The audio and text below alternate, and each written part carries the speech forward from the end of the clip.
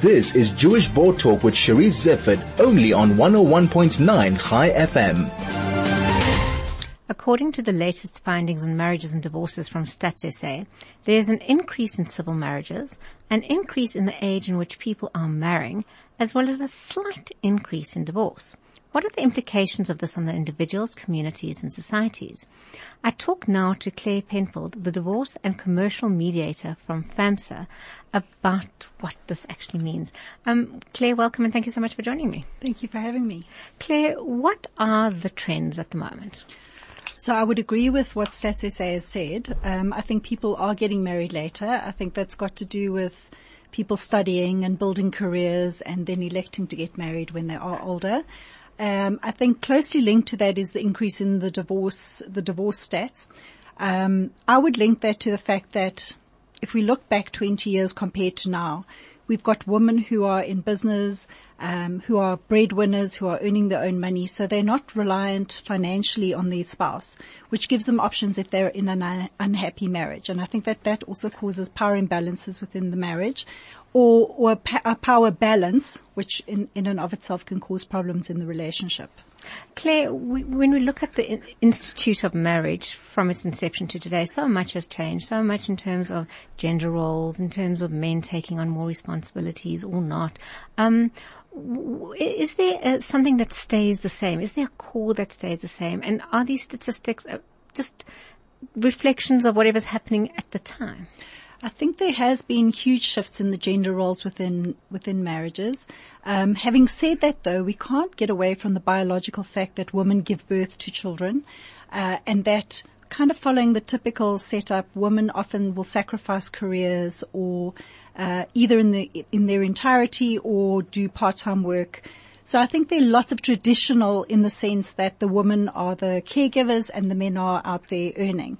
But I can tell you in doing the mediations more and more, you can't assume that that's what's going to happen. You can't assume that the woman is the one who gets up with the kids in the middle of the night or takes them to the doctor. There are lots of fathers who are playing that role. And so in mediation, we are often having to negotiate the primary residence of children, not based on gender of parents, but looking at the reality of how that family has set themselves up. As a trainer with FAMSA, you obviously offer something between marriage and divorce. Sometimes It doesn't have to be that kind of process. Are people turning to divorce easier and quicker than they might have in the past? I had this debate with somebody in terms of, for example, in the UK, you have to be separated for 2 years before you can get divorced. And the reason behind that is to stop that knee-jerk reaction stuff of an argument and then saying I'm getting divorced. I would imagine that that's very few and far between where that's the case. I would imagine for most parties it's a very difficult decision to make, even where they are desperately unhappy in their marriages. There are consequences to divorce. There are social consequences, there are consequences for kids, there are financial consequences, religious consequences. It's not something the majority of people are going to take lightly. So in that sense, I think we need to be very understanding of people who've made the decision to divorce. So you would not talk somebody out of a divorce No. If once that decision has been made, then It's probably the right decision. Yeah. If one of them or both of them are saying we think there's hope and we think that we don't need to go down this road, then I would refer them to a marriage counselor. But as a mediator, when they come into the room and one of them says I want a divorce, that's it. Then that's the road that we take. So what would a mediator do? So what we do is we sit with both parties and we highlight the legal issues that have to be dealt with if there's a divorce. So they have to negotiate residence of children, contact schedules, the maintenance that each of them pay towards the kids and possibly one to the other, and how assets and liabilities are divided. So we are negotiating with them. So our role is to give them a lot of information, their legal rights and responsibilities, and then to help them generate options as to how to resolve certain issues. So we have to base it on reality. It's got to be sustainable. It's got to fit within the legal framework. So we're not going to encourage them to reach agreement at all costs. Our eye is always on the best interests of the children.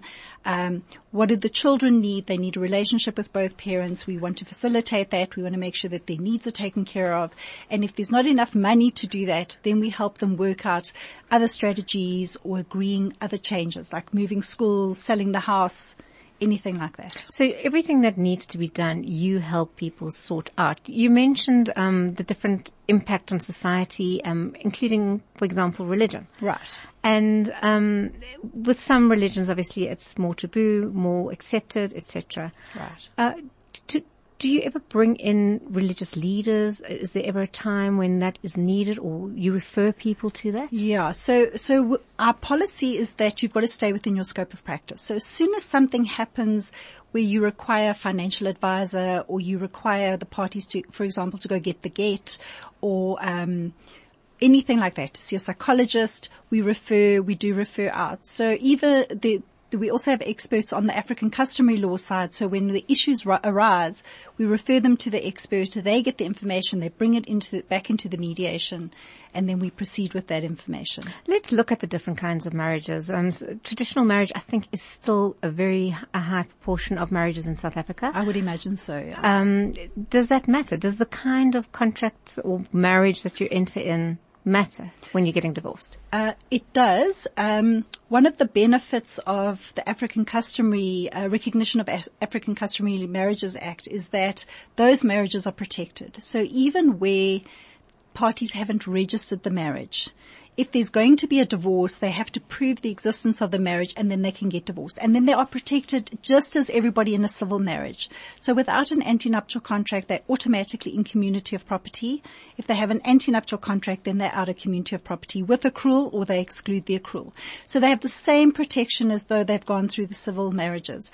There are marriages that are not protected. So the Islamic marriages, the Hindu marriages, unless the person who conducted it is a marriage officer and it's registered under the Civil Marriages Act, or it's in accordance with that. Claire, we're going to take a short break, but after the break, maybe we can look a little bit about the impact of divorce on families and communities. But before then, we are known as the people of the book. We are literary connoisseurs, consumers of words and prose, sharers of ideas. In short, we are readers. Chai FM is starting a book club.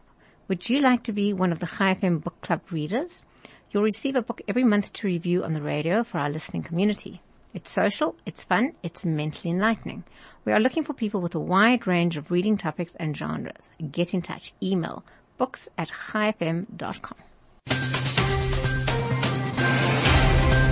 This is Jewish Board Talk with Cherise Zifford, only on 101.9 Chai FM.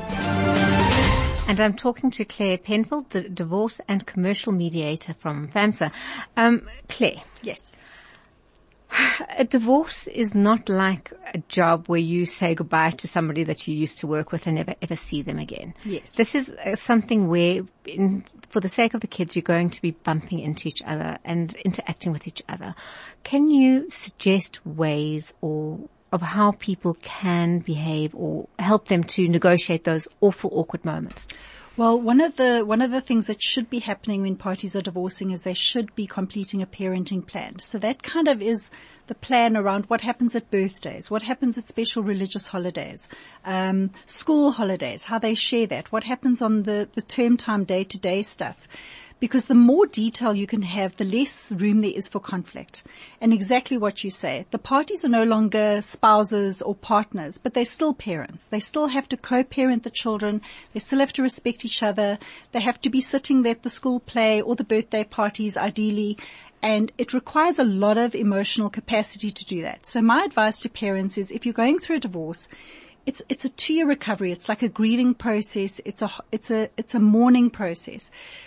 Be kind to yourself and go for counseling and join divorce support groups and go on parenting courses and get support around you to enable you to parent your children at a time that is quite difficult to manage. Do you know, parenting requires a lot of time. And imagine if you're single parenting, it requires even more time. Yeah. How do you balance being kind to yourself and actually fulfilling the job that you have to do? Well, I think it's relying on people. And that's why both parents have to step up. Our law is very geared towards a co-parenting process. So where, for example, a parent has died, or one of the parents in a divorce situation is not in town, then you are very much in a single parent kind of process, that's very tough. I think divorce support groups are amazing because it normalizes what people are going through. They have other people who have the same experience. They can suggest ways of dealing with certain things that's worked for them. So it's a great resource for people. So use your communities. Women, the research also shows women are very good at dealing with divorce stuff because women typically get together with other women and talk and cry and process. And there's some research that shows that men actually suffer from post-traumatic stress because they don't do it in the same way that women do it. And so it sits within them and there's no processing. So I think there's also the kind of feeling that, well, the man has moved on and he's out with his friends and he's living a great life. And actually there's a lot of loneliness and a lot of hurt. It must be incredibly difficult. And it is reassuring to know that organizations such as FAMSA and people such as yourself are available to help through this process. Definitely. Claire, do you want to give any contact details if anybody needs to reach out, and we encourage people to do so? Sure. So you can contact the mediation department on 011 788 4784 or email them at mediation@familylife.co.za. Claire, thank you so much for joining me. And